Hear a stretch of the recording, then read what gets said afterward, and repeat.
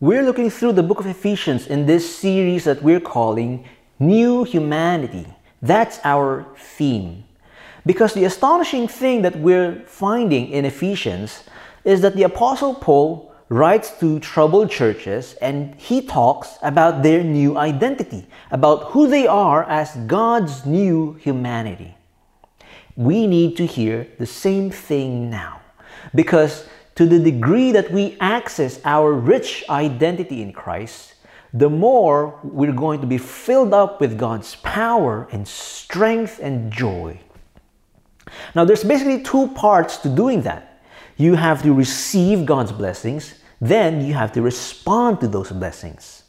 First, you have to receive those blessings, and you have to understand the gospel of grace, how we have been completely saved by grace through Christ, how we are formed into this new community called the church. And that's what Paul helps us understand in the first 3 chapters of Ephesians. We need to meditate on that and examine that and unpack that more into our lives. So there's a sense in which that's so rich that it's going to take our whole lives to meditate on these blessings. But you don't just receive, you also have to respond to those blessings. And that's what Paul helps us do in the next 3 chapters, from chapters 4 to 6. We're trying to see how do we respond then? How does the gospel of grace change me? How do these blessings change everything about this new community called the church? And last week, we began to see that happen, how it results in a new attitude, in the unity that we have in Christ. And in these next few verses that we're going to look at today, if we take this seriously, it's going to change the way we do church as a community. Let me read that passage for you. Ephesians 4:11-16 says, "And he gave the apostles, the prophets, the evangelists, the shepherds and teachers to equip the saints for the work of ministry, for building up the body of Christ, until we all attain to the unity of the faith and of the knowledge of the Son of God, to mature manhood, to the measure of the stature of the fullness of Christ, so that we may no longer be children, tossed to and fro by the waves and carried about by every wind of doctrine, by human cunning, by craftiness and deceitful schemes. Rather, speaking the truth in love, we are to grow up in every way into Him, who is the head, into Christ, from whom the whole body, joined and held together by every joint with which it is equipped, when each part is working properly, makes the body grow so that it builds itself up in love." So this passage, Paul's teaching us how Christ designed and empowers the church to build itself up. He's talking about how the church grows. Now let me say right off the bat that this message is not just for the church leaders. It's for every Christian. Remember, who's Paul talking to here? He's talking to every believer in those churches. Therefore, no matter how old you are, no matter how young you are, if you're a Christian, you have a vital role to play in how the church grows. So, let's look at this passage a little closer and let's ask 3 questions. Let's ask, what is it the church is aiming for? What Christ gives to attain it, and how do we apply it? What's our aim? How do we attain, and how do we apply? First of all, what does the church aim for? And it says there clearly in verses 13-15, our aim is simply to grow up in every way into Him, into Christ. Our aim is to create Christ-likeness in every person. It's that simple, and yet it's profound. So let's look at this in high definition. We want to be absolutely clear what our aim is. We don't want to mess around, right? We're too busy and the mission is too important. So, what is our aim? Well, negatively speaking, our aim to grow up into Christ means to no longer be children. So that means we're supposed to grow out of our spiritual infancy. The moment every person becomes a Christian, they are born again. They are essentially like newborn spiritual babies. No matter how educated or how sophisticated a person may be, when they're born again, they're spiritual babies. So there's nothing wrong with being a spiritual baby, right? But we're supposed to mature. We're supposed to grow out of it. Well, what are spiritual babies like? I'm a parent, and my baby daughter, the more I observe her, the more I see the similarities between a real baby and spiritual babies. See, on the one hand, babies are easy to sway. They have no stability yet. So on one moment, they can be happy. The next, they're crying. And then the next, they're laughing, right? There's no stability in them. And in the same way, Paul says, spiritual babies are tossed to and fro by the waves. They have no stability. So an example of this is spiritual babies can hear a great sermon or attend a conference or attend a camp, and they get all hyped up and they say, I'm never going to be the same. This is so wonderful. I'm going to start doing this from now on. And then a few days later, they get discouraged. And then soon they stop trying. Soon they just forget all about it. See? There's no stability in them. Or here's another example. Spiritual babies have their prayers answered and they say, God loves me so wonderfully. And then a few days later, God doesn't answer their prayers anymore and they start to say, I don't feel God's love anymore. See? Spiritual babies, they go up and down like a roller coaster. There's just no stability yet. They're easy to sway and they're also easy to fool. When my baby daughter refuses to hand me something, all I have to do is dangle a new, shiny, noisy toy, and immediately she lets go to grab hold of that new thing. And spiritual babies, Paul says, are also the same because they're carried about by every wind of doctrine, by human cunning, by craftiness and deceitful schemes. That means they're not yet rooted in God's truth. And so when a new, shiny half-truth comes along, they let go of this and they grab hold of that. They just don't have the spiritual experience and rootedness yet to discern what is true or false, what is prudent or foolish, what is beneficial or not. They don't have it yet. So oftentimes, spiritual babies tend to decide based on their own feelings rather than God's truth. So when something makes them happy, they do it. If something lines up with their preferences, then they believe it, right? In that sense, they're a bit too gullible. They're not yet mature enough.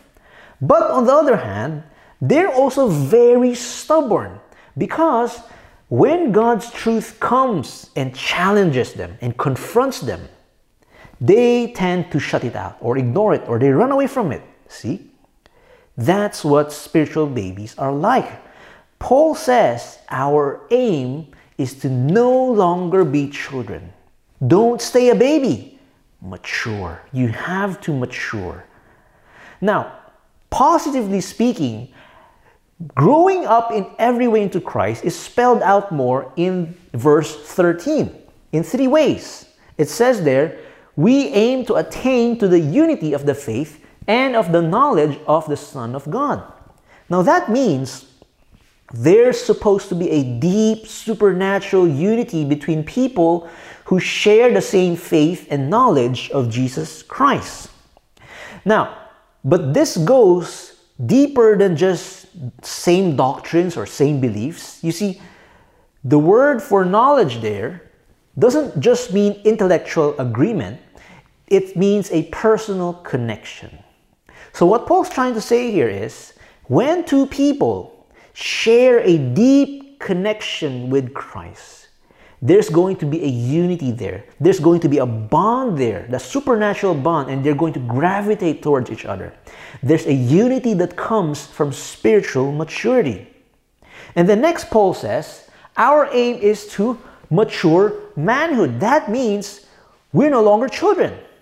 We've grown up. We've matured. We're no longer easy to sway, easy to fool. No, we're now rooted, stable in God's truth. And therefore, we can keep obeying in the same direction no matter how hard it gets, no matter how confusing it gets, no matter what winds try to blow us off course, we can keep obeying. That's what mature manhood means. You're a mature man of God, a mature woman of God. And lastly, third, it says there, to the measure of the stature of the fullness of Christ. Now that means that you are becoming more like Christ, more and more. You're becoming more full of Christ.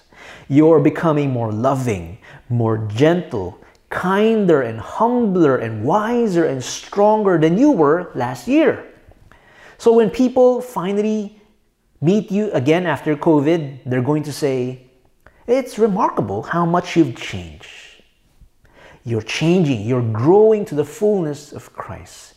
And if you put all that together, to no longer be children and to attain all of that, what we have here is a scope of growth that is breathtaking. It's just an incredible vision to have for the church, and that is our aim. It's a supernatural aim, to be honest, and it's impossible for us alone. That's why we need number 2. We need what Christ gives to attain it. Now, in 11 and 12, the Greek there actually emphasizes the word He, Christ, the word He. Think of it in bold letters. Christ gave us these resources so that we can attain it. Without Him, without those resources, we won't grow. So what does Christ give us? What does He give to attain the growth of His church? He gives us His plan and the gifts to implement His plan. The plan and the gifts. And the deeper we apply these resources, the more we're going to grow as a church. So first, let's look at the plan. Christ gave us a plan for how to build His church. And notice, first of all, that the plan involves the saints. The saints, which is every Christian. Now, it says there, the saints are for the work of ministry, for building up the body of Christ. In short, every Christian is called to do ministry. Every Christian is called to do ministry. Now, when we say ministry, that simply means meeting a need. You're meeting a need. So, for example, since there's a need for young children to be taught God's Word, we have the Sunday School Kids Ministry. It's to meet that need. Or, for example, a person needs someone to talk to. A ministry could be to listen and talk to that person. That's a ministry. You're meeting their need. So, there's all kinds of ministries out there because there's all kinds of needs that need to be met. And these ministries are supposed to help build up the body of Christ, is to help people grow towards Christ. And the plan is every Christian is supposed to be engaged in some ministry. Every Christian is supposed to be mobilized for ministry. So, this passage shows us it's not good enough even if we have lots of high quality Bible teaching. It's not enough. Even if we have the Apostle Paul preaching here, it's not enough if every believer is mobilized. See, the illustration often used here is the church is not like a basketball game, where 10 superstars are playing and 10,000 are watching. No. Rather, the church is more like an army. Everyone from the private to the general, they're all engaged in the mission. There are no spectators. There are no customers. They're all engaged in the mission. That's the plan. Every Christian, no matter how old you are, no matter how young you are, everyone's supposed to be mobilized in ministry. Question is, are you engaged or are you violating the plan? Now notice, there's also a key component in this plan that allows the church to operate effectively.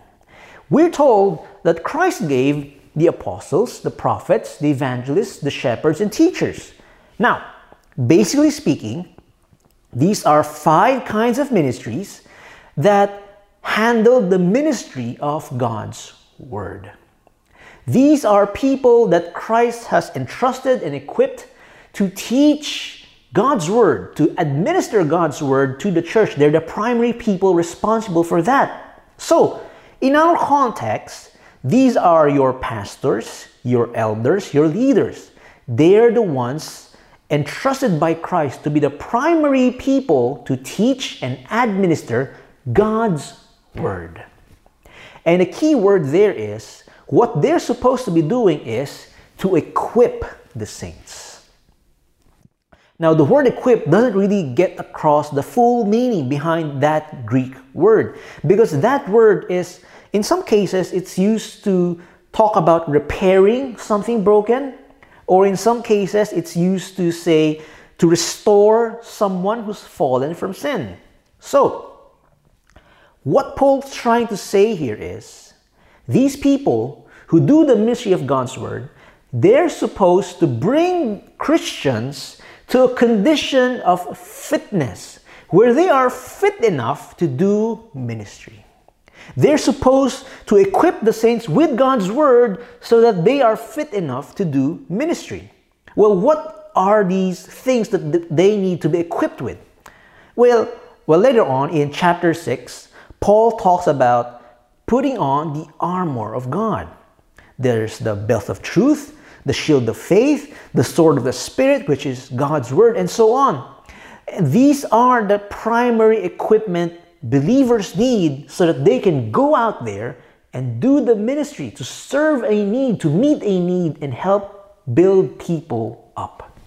So, for example, when you are racked with worries and fears and doubts, what you need is to be equipped with God's Word so that you have fresh courage and faith to go serve in ministry. When a great crisis hits you, you need to be equipped with God's Word so that you can find comfort and endure and find the strength to stand back up and meet a need. When you are stuck in sin, what you need is your leaders to come and administer God's Word to you and discipline you and restore you up so that you are fit enough to do ministry again. See, in other words, the key component is God's Word. This is what animates everything about us as a church. And the more we sit under the ministry of God's Word, the more effective we will be in our ministry, the more joy we will have, and the more meaning we will receive in doing our ministry.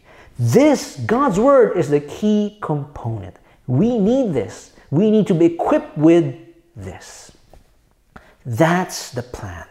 The plan, God's plan, is for God's people to be equipped with God's Word so that they can engage in God's mission to build His church.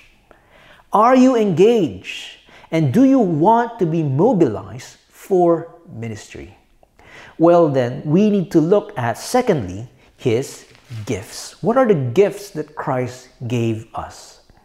A few verses back, in verse 7, Paul says this, "But grace was given to each one of us according to the measure of Christ's gift." Christ gave every believer a measure of grace. He gave gifts, and these are what we call spiritual gifts. Spiritual gifts are abilities to meet some need. In other words, Christ gave every believer some gift in order for them to meet some need, to do some ministry. right? So, what are these spiritual gifts? Well, back down in verse 11, we saw a list of spiritual gifts. There's the apostles, the prophets, the evangelists, and so on, right? So this is a list of spiritual gifts that we have. But this is just one of 5 lists that you can find in the New Testament. There are 5 lists. And if you actually take a look at these lists and you compare them, you're going to see that none of them are exactly the same. So we know that these lists are not meant to be complete. They're more like examples of gifts. That means there are other gifts out there in the church that may not be listed in the Bible. There are more gifts out there. So there are some people who are gifted at teaching God's word. There are some people gifted at encouraging those who are discouraged. There may be people who are gifted in leadership and they can lead effectively. There may be people who are gifted in doing acts of mercy well, and on it goes. But the point is this: Jesus has all the abilities. He can meet all the needs that we have, but He has entrusted a portion of His abilities to every Christian. No one has all the abilities, only Jesus does, but every Christian gets a portion. Therefore, that means every Christian is not only called, they're also gifted to do ministry. Every Christian is called and gifted to do some kind of ministry. There is no Christian who has nothing to contribute. Every Christian has a unique and vital role to do for the church to grow.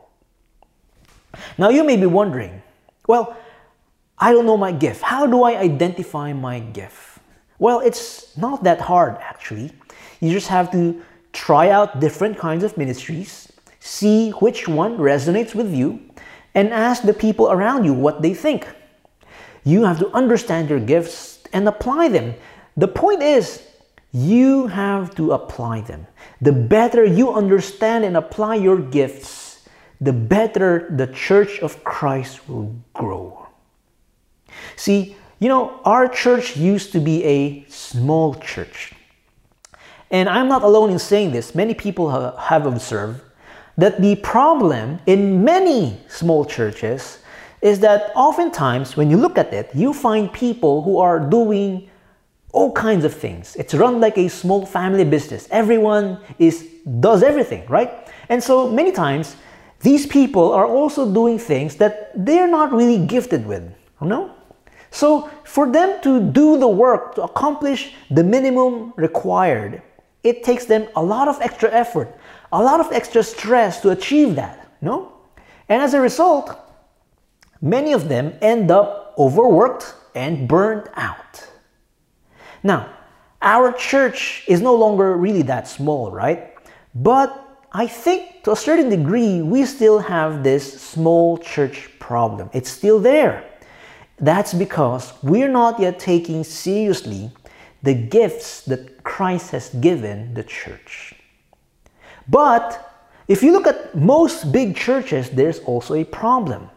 The problem with most big churches is that most people go to a church, lots of people go to a big church because they can go in and they can blend in the crowd. They're just a face among the thousands there, right? And so they can go in and expect to receive content, to get high quality input without ever having to give out any output. Now, in my estimation, not only does our church have a small church problem, but we're big enough to have the big church problem. But the size is not the problem. The problem is the depth to which we are applying the plan and the gifts that Christ has given His church. We won't be as mature as we want. We won't be as effective as Christ wants us to be unless we take His gifts and His plan seriously. We need to be engaged, every one of us. We need to be engaged and use our gifts to meet a need and help people grow to Christ's likeness. But let me go a step further here. Because even if we apply the plan, we use our gifts, even if we do all that, it might not be good enough. See, in the book of Revelations, Jesus speaks to one of the churches there, to the church of Sardis. And here's what Jesus says to them. He says, I know your works. You have the reputation of being alive, but you are dead. Now, what does that mean? Well, Dr. Tim Keller points out that this probably means that the church is known for being alive because they have lots of teaching, lots of ministry, lots of activities. They're busy, right? But they're actually dead because no one's walking closer with Christ. No one's becoming more like Christ. So they're applying the plan. They're using their gifts, but they're using it wrongly. What then is the right way to apply it? How do we apply the gifts and the plan of Jesus Christ? And the answer is true love. We need to apply it in love. You see, twice here, Paul says that the church builds itself up in love. It's in love. See, when Paul says, speaking the truth in love, now, what he means there is not by our words in speaking the truth, but in our life, we're living according to the truth. We are using our gifts according to the truth. We are applying the plan, engaging ourselves in ministry in the truth. But there is a truth that is harsh and mean and divisive. All you have to do is look at social media. Now, the last thing we want for our church is to become like social media, right? If we operate on truth alone without love, then we're going to tear people down. We're not going to build ourselves up. We're going to tear ourselves down. We're going to cause more harm than good. In fact, without love, our spiritual gifts are going to be useless and might even be harmful. You know why? Well, think about it. One reason is our gifts are what enable us to see what's wrong or what's missing in a situation.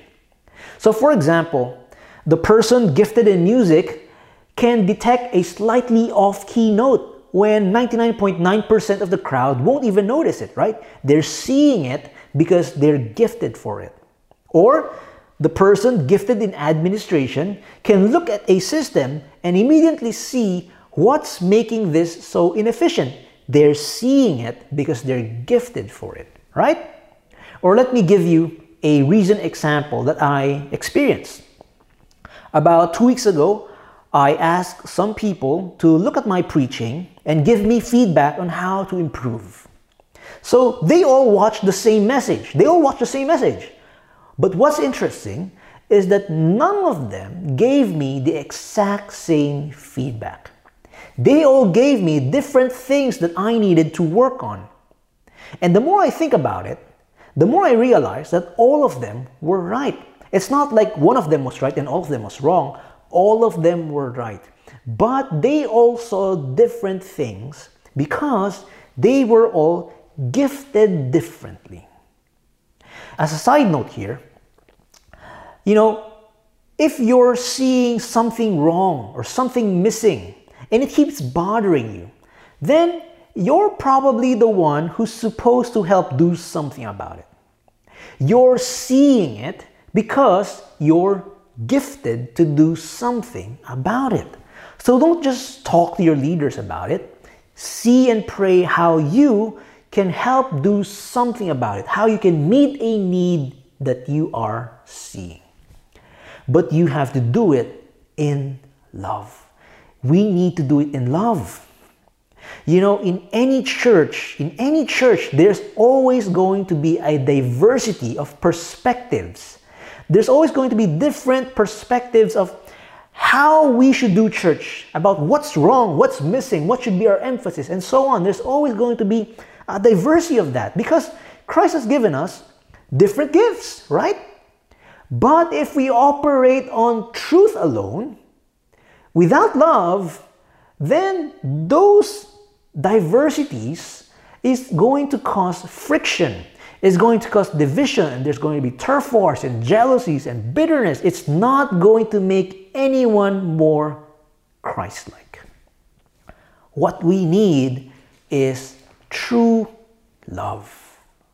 That's why someone once pointed out that every time the Apostle Paul talks about the gifts, he talks about love.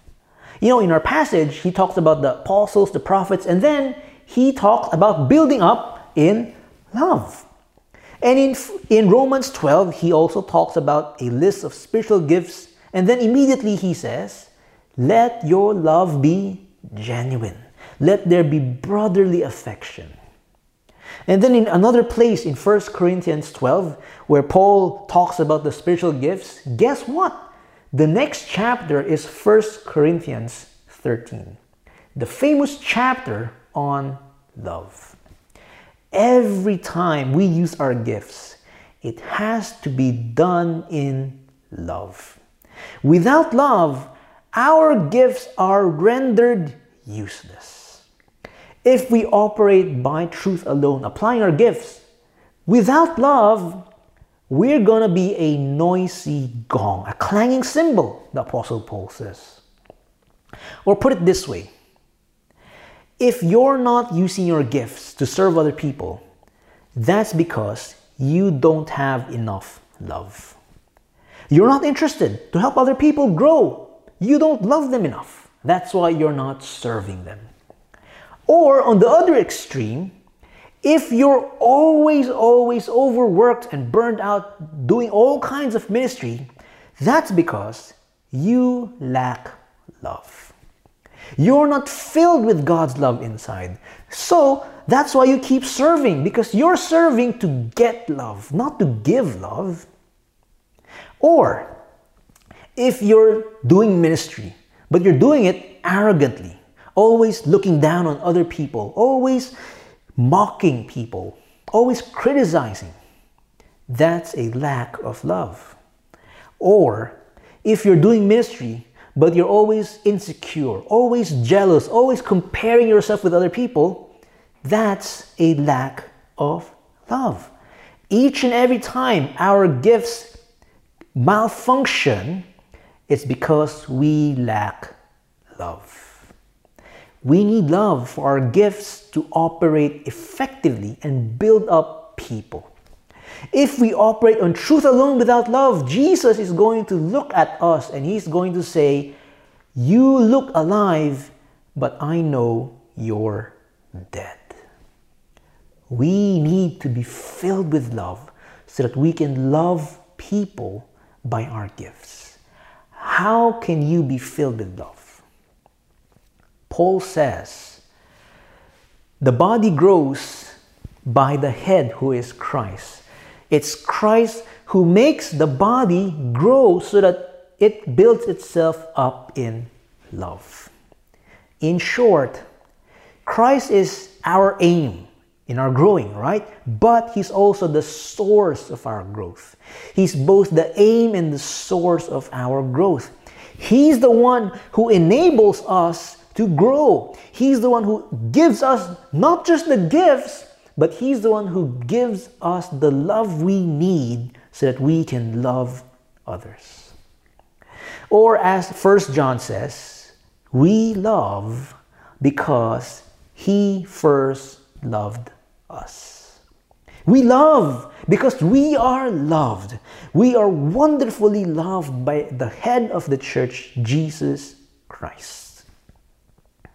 Look, I want you to know that the more you engage in ministry, you're meeting a need, you're using your gifts, the more you engage in that, I want you to know how easy it is to get caught up in that busyness, to get caught up in there and get lost in it, and you end up dry. That's so easy, I know. But you have to remember, no matter what ministry you have, no matter what gifts you have, you always have to go back to the ultimate gift. to the ultimate ministry that Jesus does for you. In utter love, Jesus gave us not just some gift, He gave us Himself. He gave us Himself. And in doing His ultimate ministry was to meet the greatest need of all, sin and death. He goes to the cross and dies so that we can live. That's the ultimate ministry. That's the ultimate gift. And each and every time we go out there to use our gifts, to do some ministry, you have to ground yourself in this ministry of Christ. Look at that. Take it in. Take in His wonderful love for you. Satisfy yourself in that love. Constantly draw out from that ocean of love so that you are satisfied and filled up day by day. Then and only then, in the fullness of that love, can you go out there and use your gifts. Go and serve people, help them grow and be built up in the love of Jesus Christ. Let's pray. Our Father in heaven, Lord, you loved us and therefore we can love. We thank you, Lord, that you have given us this new identity, this new community that works according to your plan, according to your gifts. So, Father, help us understand these things and apply them well. Help us rethink the way we're doing church, rethink the way we're living our lives. Help us, Father, to love as you loved, to serve as you served. Thank you, Lord. We pray that you would grow your church. Help us be mature and grow up in every way into Jesus Christ. Thank you, Father. It's in His name we pray, in the name of the head of the church, Jesus Christ, our Lord. We pray all this. Amen.